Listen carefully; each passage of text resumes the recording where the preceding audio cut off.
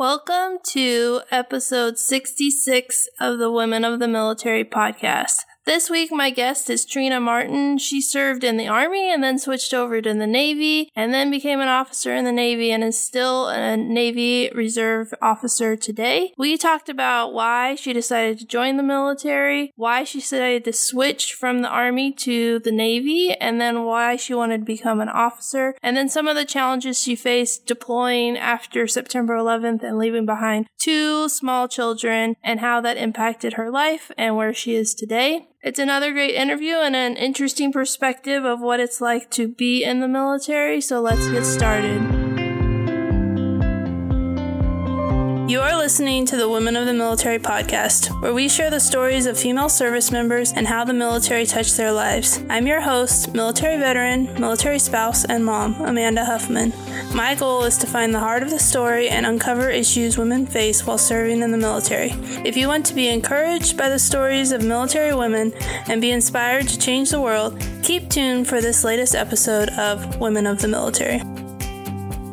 Trina Martin is an author, inspirational speaker, and personal development coach who inspires emerging leaders to pursue their wildest dreams with heart and grit. An accomplished and dedicated member of the U.S. military for nearly 30 years, she has broken barriers and made strides in her career that many said weren't possible. She has a stellar 20-year career in the information technology field. Trina is the host of the weekly unscripted inspirational podcast, Trina Talk, where she speaks to leaders, business owners, authors, coaches, and everyday people from around the world on their successes and failures to motivate and inspire listeners to strive for the next level in their lives. Thank you for being on the show today. I'm excited to hear more about your military experience. Oh, thank you, Amanda, for having me. I'm so excited to be here with you.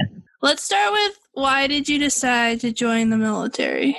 The story begins, I was the first in my family to go to college, and I went to college. It was self-financed. And after my freshman year in college, I realized that I needed help paying my way through college. So I decided to join the military, which I knew had GI Bill benefits, things of that nature. I originally enlisted in the Army, and then I later transferred over to the Navy. But basically, getting my education paid for was one of the primary reasons why I joined the military. So you did your freshman year of college, realized you couldn't pay for it, and then is that when you decided to join the Army? Yes, because at college I saw a lot of my fellow students who were in ROTC or doing other things, and a lot of them said, well, this is what we're doing, and this is our way for paying for college. So I decided that's what I'm going to do. So it was a means for me to get my education.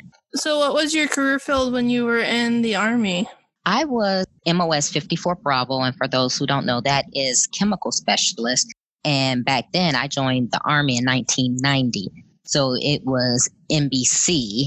Now they call it CBRN, but I signed up for that. Of course, the recruiters, they make everything sound wonderful and great. So I was a naive 19-year-old who listened to the recruiter and said, oh, yeah, this is a great field. You'll get a bonus. And of course, he said bonus. And here I am, a starving college student. So that was all I needed to hear. But little did I know that chemical specialist was not going to be me working in a lab. So I thought. So what did you do? Oh, well, with chemicals, that I was out in the field all the time, learning about different nerve agents and gases and how to decontaminate things and performing recon. So it was definitely not something that I thought it was going to be, because I asked my recruiter, I said, well, chemical specialist, is that like a chemist? Will I be in a lab? He said, oh, yeah, that's exactly what it is. Yes. And it was not. And in 1990, Desert Storm was going on. So shortly after I finished all my training, I got informed that I was on the list to go to Desert Storm, to serve in Desert Storm. And at the last minute, as I'm getting ready to go, they said, oh, we don't need you anymore. And that's when I said, this profession was not what I expected, not for me. So I decided to go to the Navy. Okay, so how quickly did you cross over from the Army to the Navy? It took me 3 years. So I served 3 years in the Army, and then I transferred over to the Navy, which was pretty seamless because I had done all the training in the Army, it was pretty seamless to come on over to the Navy. So I didn't have to repeat basic training or anything like that. That's kind of interesting. I didn't know that you could make that switch. Yes. There's several people that I know have served in multiple services. But apparently, if you've served in the Marines or the Army, going to like the Air Force or the Navy is usually an easier process because the physical requirements for the Marines and the Army are so much more strenuous than the Air Force or the Navy that you don't have to repeat a basic training. So if you were trying to go from like the Air Force to the Marines, it wouldn't be Right. It would be ground zero, starting all over from scratch again. So what did you do after your 3 years in the Army and you switched over to the Navy? What did you do then? I was enlisted at that time. So I believe I was E3 going to E4, and I had several jobs. I was a radio man, which was the person who did the communications and sent out messages and things like that. They shortly turned that into IT specialist, which was good because my degree that I was going to college for was computer science. So it kind of worked hand in hand with that. So I ended up doing that, and I served 14 years enlisted before I got my commission, and I became a intelligence officer in the Navy. So how did you get your degree? Did you just do your degree in your spare hours, or I guess the internet wasn't really a thing yet? So how did No. I actually went into reserve status to go back to college to finish my degree. And that's what I did. And yeah, it was actually a long journey because I finished my degree, still serving, ended up not getting out of the military, but graduating from school and just working. And like I said, I was enlisted for 14 years before actually getting my commission. But once I got into the Navy and I saw the different avenues that I was qualified for, I wanted to become an officer. When you switched from Army to Navy, was that when you made the transition to reserves, or was it later on? That was the transition point, okay. Yes.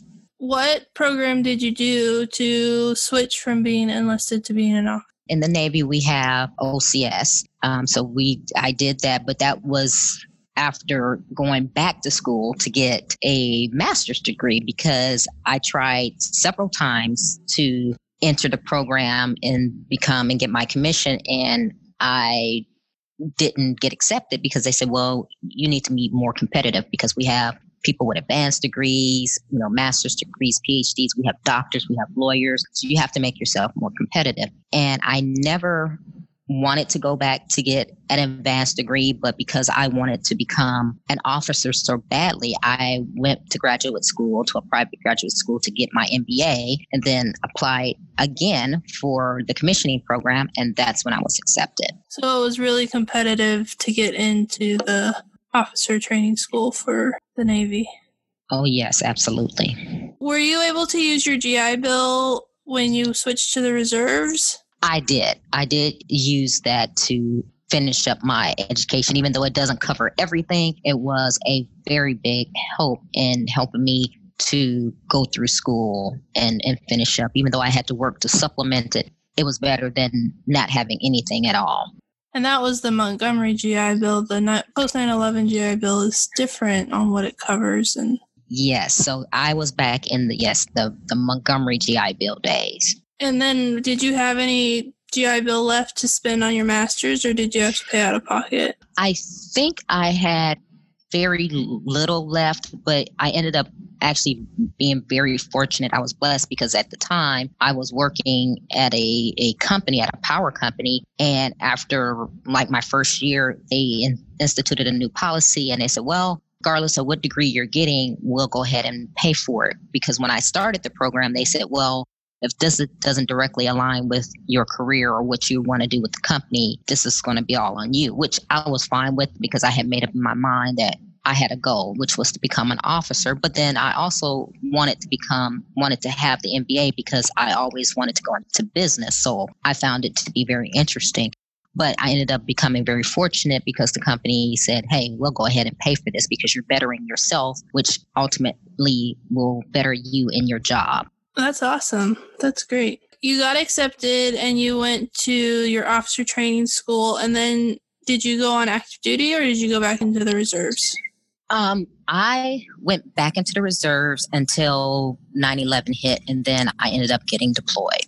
Okay, let's talk about what you did when you were deployed. Can't talk about much, but supporting the Operation Enduring Freedom, I did get deployed. I was actually gone for 2 years, and at the time, I had not even a 1-year-old and a 2, soon to be 3-year-old. So that was a pretty tough time for me, having such young children and having to leave. The deployment originally was for a year, but when I got into the position, because I was in a critical position, I was asked if I wanted to extend. And I said yes, because I believed in the mission and what we were doing. And ultimately, I knew that benefits and things of that nature would roll down to my children. So I accepted the extension and I stayed for 2 years. And so your kids, when you came back, were almost 3 and 5. Is that about right? That is correct. Yes. And so much happened during that time. When I came back, my children, of course, I was gone for 2 years of their life, but then my marriage ended and just so many different life changes happened. You know, the marriage ended. My children were small. As many people, whether male or female, when they come back from a deployment, they find that things are not taken care of at home. I had drained bank accounts. My ex-husband, had filed for bankruptcy and I didn't know it.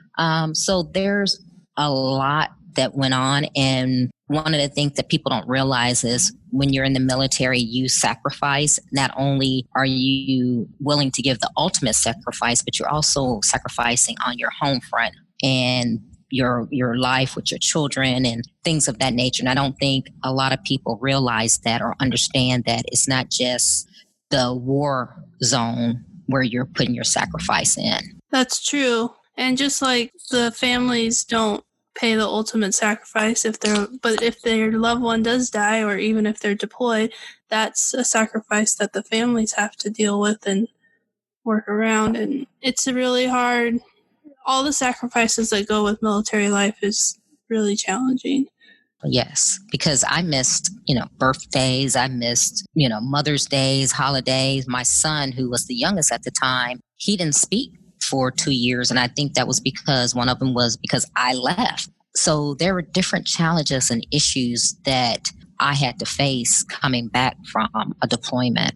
So you were gone for two years, but were you able to communicate back home, or what was the communication like? No, I was able to communicate, and I actually did get leave twice within that 2 years to go back home. So my daughter, she ended up starting kindergarten while I was gone, and I was actually able to come home and get her ready for that. But the communication, like anything, you're trying to do Skype, and at that time, Skype wasn't the greatest, and where I was didn't have the greatest forms of communication. So you're doing the best you can, and that, again, that's another sacrifice that military people make. And especially with being a military woman and mother, it's harder because here I was, like I said, I had a child who was barely a year old when I left. So I missed a lot of critical moments in my child's life. Was that something that was wearing on you during the deployment, or were you focused on the mission and then when you came home? And it was a little bit of everything, because not only was it the fact that he was young, my son, when I had him, had health issues. And that was another thing I have to bring up. When I was deployed, one of those times he ended up being hospitalized and it was very critical. So my ex-husband, who was my husband at the time, ended up calling the Red Cross, which ended up having me get sent home to be with him. And he was, when I got home, he was in the hospital on oxygen. So it was very tough. It's a tough thing. And I was torn between, okay, I'm a mother, my child is ill, but here I've made a commitment to serve my country. And like I said, people don't realize the sacrifices that service members make. But fortunately, thank God, everything turned out okay. But there was some very tough moments for me. So you came back and it sounds like everything was falling apart. How did you transition back to normal life and get everything back the way it needed to be? It took a while after coming back and ended up filing for divorce. And then I ended up moving across country to another state. It was very difficult. Actually, I have to say, honestly, it took me probably a good 3 or 4 years after that time to actually kind of resume some sort of normalcy. And it's hard, gone for 2 years. I came back. Things were just a array of a mess. And I filed for divorce. And then I moved across country with small children who were 4 and 5 years old at that time. And it was just a lot. It was very hard. I was by myself. I was alone. I really didn't feel like I had anyone to talk to. And then I'm thinking about my children. How are they going to assimilate what they had known as normal was not normal anymore? So it took some hard work and time and effort for us to get to a point of normal. That sounds really hard. And I'm not surprised that it took 3 to 4 years. I think people think, oh, it takes like 6 months, but it takes a long time to process back to life, even if you don't have a lot of things going on. I came home from my deployment and it took me years to get back to like normal. And I didn't even have that much going on, but but it changes you. So did you have any struggles while serving in the military? You're saying just overall in general? Yeah. I mean, we kind of talked about one, but was there anything else that kind of you could pinpoint? I've had, different struggles at different time. I've served almost 30 years. So I've had from dealing with bad leadership to dealing with bad fellow shipmates or fellow service members. And then there's also the factor, like we've already spoken about, is the family aspect of the people who you have at home. When I have to travel or when I had to serve on this day, I had to explain to my children, okay, yes, it's your birthday, but I have to work. So there's, I can't pinpoint just one circumstance that stands out, but I think I have gone through a little bit of everything. Yeah, it sounds like it. And when you finished your deployment, you went back to the reserves or were you on active duty? I went back to the reserves. After my terminal time ended, I went back to the reserves. So while you're in the reserves, you're working a full-time job and 1 weekend a month and 2 weeks a year. How did you manage all that? Because you were a single mom at that point, right? Yes. And it's very hard. And people say the 1 week in a month, 2 weeks a year, like that's nothing. But actually, I serve a lot more time than that because being in the Navy as an officer, they expect more from you. So I tell people that it's actually my second full-time job, which it is. Because I'm always on the plane, traveling, flying, and they expect you as an officer to basically be available 24 hours. So my 1 week in a month comes, and then I don't know when the last time I've done 2 weeks a year. It's always been 2 weeks plus. And it's hard. You hold down a full-time job, you have your military duty, you have your children. So I have to balance, okay, where are the children going to be? And even after I divorced my husband, what I did, because I moved to a different state, I was nice enough. I moved him to the state where we were because he was saying he wanted to be near the children. So that kind of put me at a little ease because instead of just turning your children over to someone that you don't know anything about, you figured, okay, at least they're with their father and that part you don't have to worry about. But then that became stressful as well as being a single mother because when you get a divorce, you have people who are angry and bitter. And seeing that I was the person who filed for the divorce, my ex was very angry and bitter. So whenever I would say, hey, here's my dates that I have to go, because once I got my commission, I always have to travel and fly for my weekends. So I was never homesteaded. So I was flying to DC and Atlanta and all different places. That became an issue because then he was like, oh, okay, well, I'm doing you a favor, or that doesn't work for me. So he tried to make it very difficult. So on top of everything else, just in normal life that you're dealing with, then you have to realize that, okay, I have to put up with this person who is trying to add an extra layer of difficulty to my life. Yeah, that sounds really hard. Wow, that's crazy. It sounds like you went through a lot, and I'm grateful that you served our nation and did all those sacrifices. So you're not in the reserves anymore, right? You've transferred out? Actually, I am still hanging on. Okay. And it's funny because, like I said, it's been almost 30 years, which I can't believe because this was not my initial plan. But it's like everything everybody says, whatever plan you have for your life, just, forget it because it'll turn out to be something totally different. And this has been one of those things. But I would not trade a day in the 30 years for anything, because even though I went through some issues and these sacrifices that we're discussing, overall, I have thoroughly enjoyed being in the military and serving my country and meeting people who I've never would have met and serving with them. I've met and served with some great people, and it's almost been half of my life. So it's almost like I've grown up in the military. Yeah, that makes a lot of sense. Yeah, the people that you meet and the things that you get to do make the sacrifices not that they're not there, but kind of like they're worth it in a way. I want to talk a little bit about your podcast and your business. What made you decide to start a business and a podcast? Well, as I said before, I always knew I had more in me. There was more to my life than just the run of the mill. So I always wanted to start a business, and I've tried a couple things along the way that just were not it. And now I'm at the point where I'm building a training and development company, because it started out with speaking. Speaking is one of those things that give me joy. So as I was speaking to people and motivating them, or people were coming to me asking me for advice, I said, well, this is it. This is what I was meant to do. This is where I get my most fulfillment. This is where I serve others. So that's why I started to just put things in motion and make it a full-fledged business. And the podcast came out of that as a means to just spread my message, because my podcast is about inspiration and motivation. And then I figured, well,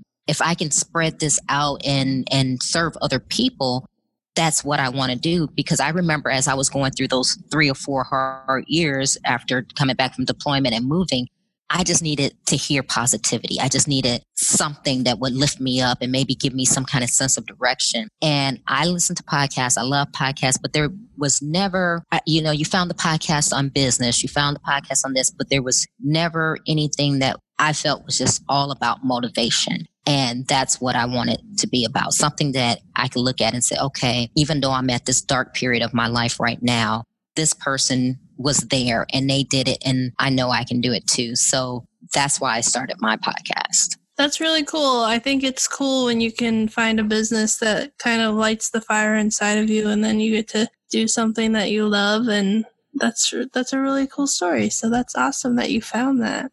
I only have one more question. I was going to ask you, what would you tell young women considering joining the military? I would say do it. And I say that because not only have I met people, I have traveled the world, I have been everywhere, but it also it defined my character. I think if I hadn't joined the military as that young, naive 19-year-old who the recruiter suckered, I don't think I would be where I am today or be the person that I am today. Growing up, I was I came from an abusive mother, so my childhood was kind of traumatic. I was very introverted. I was shy. I had low self-esteem. And the military shaped me and formed me, and that brought me out. And I believe being in the military made me know my voice to speak and to do the things that I'm doing now with my business. So if you're thinking about joining the military, by all means, do it. It's a great opportunity. Whether you make it a career or whether you serve a few years, I think it's definitely a great decision. You will change as a person, but not only that, you'll be able to travel the world and you'll meet people who you normally wouldn't have come across in your daily life.